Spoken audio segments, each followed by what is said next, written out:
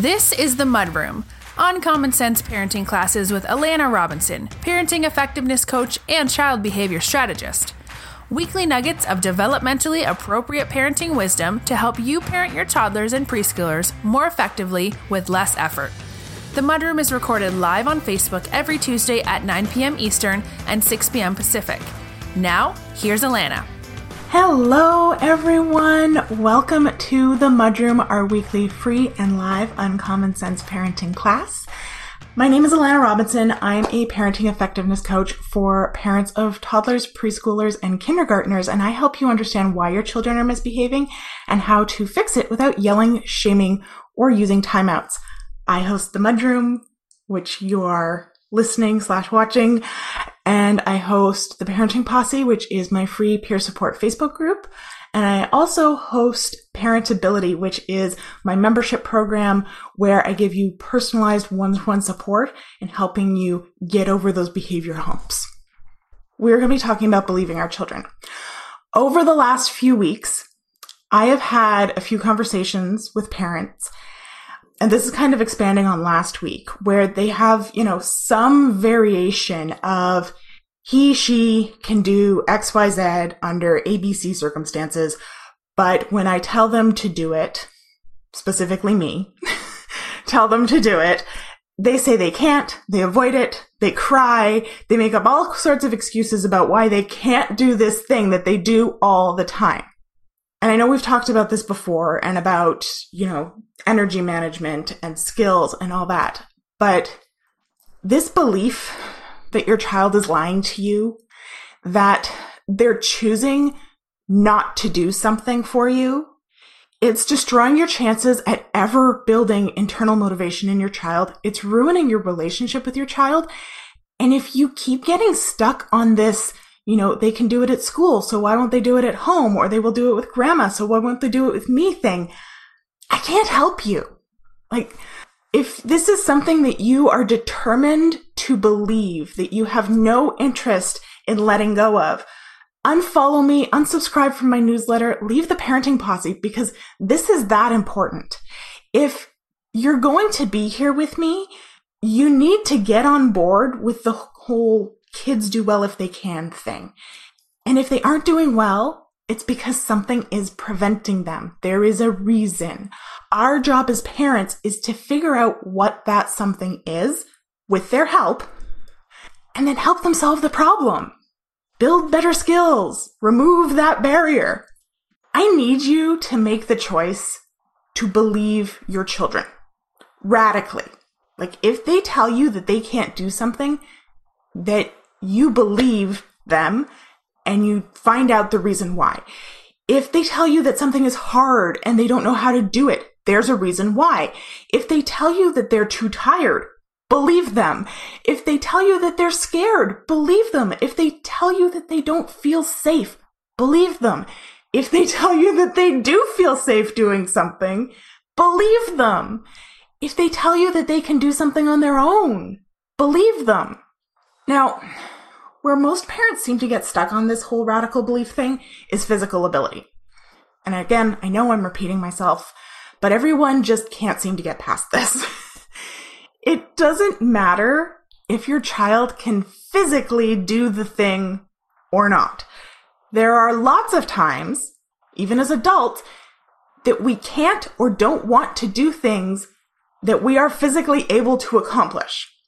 And I actually had this happen to me just the other day as an adult, and it blew me away. It's the end of the year. So it's that time of year where organizations are planning their events and they're booking speakers for the new year. So almost every day for the last couple of months, I've had a new speaker request in my inbox, which is awesome. I'm so excited for all the places I get to speak next year. And so I had one come in and everything looked good. Right audience, right people to talk to. They were willing to pay my speaking fee and my travel fees. They had a very specific date that they wanted me to speak on, though, that I couldn't make work. So for one, while I enjoy speaking a lot, I find it very fun, I also find it extremely draining. So I only agree to speak a certain number of times a month. After that, I consider myself booked because it's going to cause me too much stress and there's just going to be too much going on, so I'm not going to be able to enjoy it. So after I've been booked that certain number of times a month, I'm booked for the month. I don't have any other speaking availability. And the date that they wanted, while technically free on my calendar, it put me over that threshold for that month. So I replied that I was fully booked. I said I can't do it. And they replied basically asking me, okay, well, if you're not available, who are you speaking for that day? And I was floored. It instantly put me on the defensive. We don't do this to adults. Because not only was it really unprofessional, it's really none of their business if I'm booked with another speaking opportunity or I've got something else, personal or professional, that I'm giving my energy to that day. It just instantly put me in hyperarousal. But as an adult, I was able to, shut the laptop, let myself calm down, reply calmly later. But we don't do this to adults. If an adult tells you that they're unavailable or tired or, scared of something or otherwise not going to comply with your request for their energy, we believe them. But as a child, they tell you that they don't have the resources to do something, and your response is, why not? Right? I know you can do it. You do it at school, or you did it for Nana, or you did it for Dad. You do it for other people all the time. Why can't you do it now? Why can't you do it for me? Just because your child can do it sometimes does not mean that they can always do it or should always be expected to do it. Our job as parents is to figure out why and why now. Why can't they do it now? That is a valid question. Are they tired? Are they overwhelmed? Are they hyper-aroused? Are they overstimulated or understimulated? Are they stressed by something else? Are they trying to preserve their energy for a different demand that they're anticipating coming down the pipe? Are they distracted? Do they not feel safe? Are they afraid that they're going to be reprimanded or ridiculed? Why can you do it for Dad and not for me? That is a valid question. But if you're expecting your preschooler to be able to articulate it succinctly, it's probably not going to happen. It's not really likely. But a lot of kids do. Some children are very verbal and very self-aware. But it astounds me how often parents actually know exactly what the why is. Their child has told them what the why is, but they dismiss it. I'll be talking with a client about something that happened in the evening. And I'll suggest that maybe the demand that they're putting on their child, or that they put on their child in an instance that we're rehashing, was too high for that time of day. And so often they'll say, well, yeah, I know she was tired. We just had a huge family gathering. I'm putting my words together. I'm tired tonight. We just had a huge family gathering. She ate a ton of sugar. She spent a lot of time running around with her cousins. So yeah, she was zonked, but she should still be able to do it because she can do it at other times.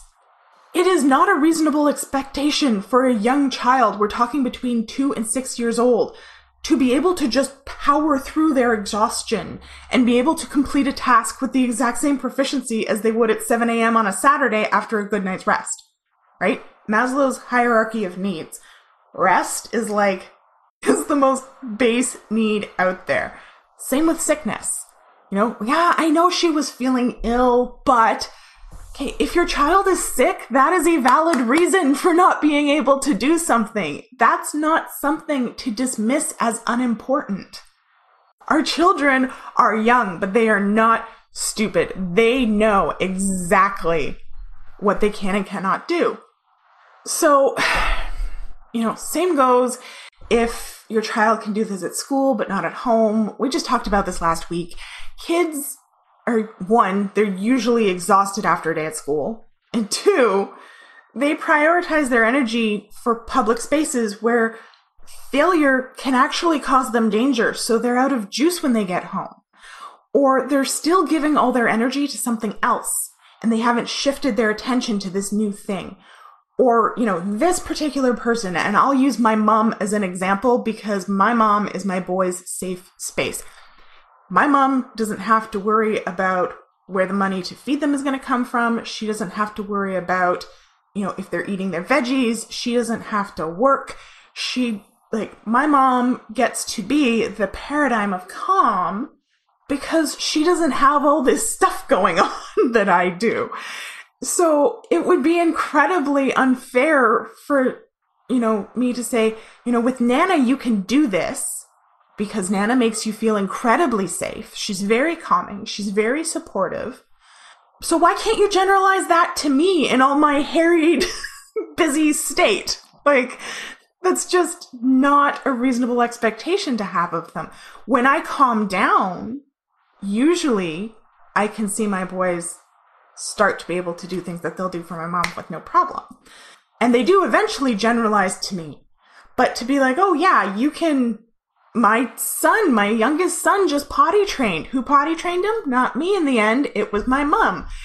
And it's because I was trying to potty train him and I was trying to work at the same time and I was trying to, go on field trips with my older son and I was trying to keep my house clean. I had a ton of stuff going on. He went to Nana for just a couple of days and Nana's had a full night's rest. She hasn't been dealing with a million other things. She's retired and Nana got him to do it in just a few days. And then he came home and he was having accidents. And if I had thought, why can you do this at Nana's and why can't you do it for me now? Well, because they're completely different environments. So I had to really look and be like, okay, what is it that Nana's doing for you to make this possible that is not available at home? And it took some digging. It took a while to figure out the why, right? But it was there, but that's not his fault. Figure out the why and the why now, and then work on solving that problem. If your child is saying, I'm too scared, and that one seems to come up a lot, okay, well, why? What specifically are you scared of? And don't get me wrong, as I said, this can take some digging because young kids aren't particularly known for being articulate. Have them point. Ask them where they feel scared in their body. That can usually give you a good clue. If my sons say that they're scared, I'll be like, okay, where do you feel scared? And often they'll point to their head. Okay, so he knows that he's thinking about something scary, right? He knows it's in his head. Usually, in my experience, it's actually that they're scared of us. They think that we're going to be mad. Often they know they're too tired or they're too scared or they've forgotten how to do something. And they know that annoys us as adults, so they're anticipating being reprimanded. If they're saying that they're too tired, well then, can this wait? Can we do this after they've had their nap? Or can I help you with that?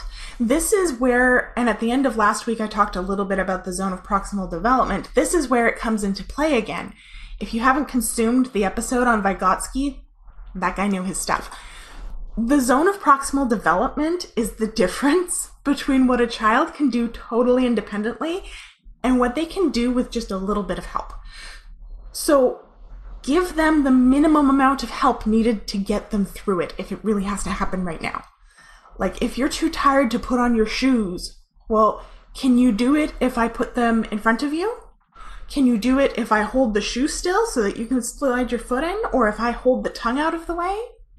They're trying to prioritize their energy, so help them. So this is my challenge for you this week. I challenge you to believe your child radically and see how different their behavior is this week. I'm not telling you to do everything for them. I'm not telling you to baby them. I'm not telling you to not challenge them. I'm not telling you not to have expectations. I'm just challenging you to believe them. Believe them and see how that changes how you approach their behavior. See how that changes how you solve problems with them. See the difference believing them has on your relationship with them. See the difference it has on how you discipline them. You don't have to do anything else. just for the next week, don't automatically assume that your child is lying to you, that they are trying to manipulate you. Now, you're probably going to need some support in that, because as simple as I make that sound, and I know, easier said than done, it is not. It is very, very hard. So if you haven't already, I encourage you to come join us in the Parenting Posse Facebook group and let us support you in this. The link should be in the description. It's also linked on my Facebook page, and you can also get at it by going to prnt.link/group. So what do you think? Can you do this? Do you have any problems that you anticipate having if you accept this challenge? It's tough. It's a big mindset shift. We are so used to the messaging that children are manipulative and that they are lazy and that they are dependent on us, that it can be as I said, it's really, really hard to get out of that mindset and to decide to do something else. And don't be too hard on yourself. If you decide to do this, if you decide like, okay, for the next week, I am just going to believe my child and see where it gets me, see if it makes a difference. Don't get mad at yourself if you have that knee-jerk reaction of, you're lying to me, of course you can do it. You can always backtrack. That's the beautiful thing about kids, is they do have a fairly short memory usually. So it is okay if you're like, oh, come on, you can do it. And then you're like, nope, I promised myself I was going to believe them this week. Okay, what's difficult about that? And usually you'll notice when you, especially in that moment when you make that shift, first, they're not going to trust you a whole lot because they're used to not being believed. But usually you'll see them de-escalate very quickly after a few seconds, because they're like, oh, I don't have to be in fight mode. I don't have to convince her that I'm telling her the truth. She believes me. This is kind of cool. Usually you can see it in their face. It's really neat. All right. Well, that's it for me. You've been listening to The Mudroom, Uncommon Sense Parenting Classes with Alana Robinson. If you like what you just heard, remember to join us every Tuesday evening at 9 p.m. Eastern and 6 p.m. Pacific on Facebook. And don't forget to rate, subscribe, share, and connect with us on social. This has been an Alana Robinson Family Services production.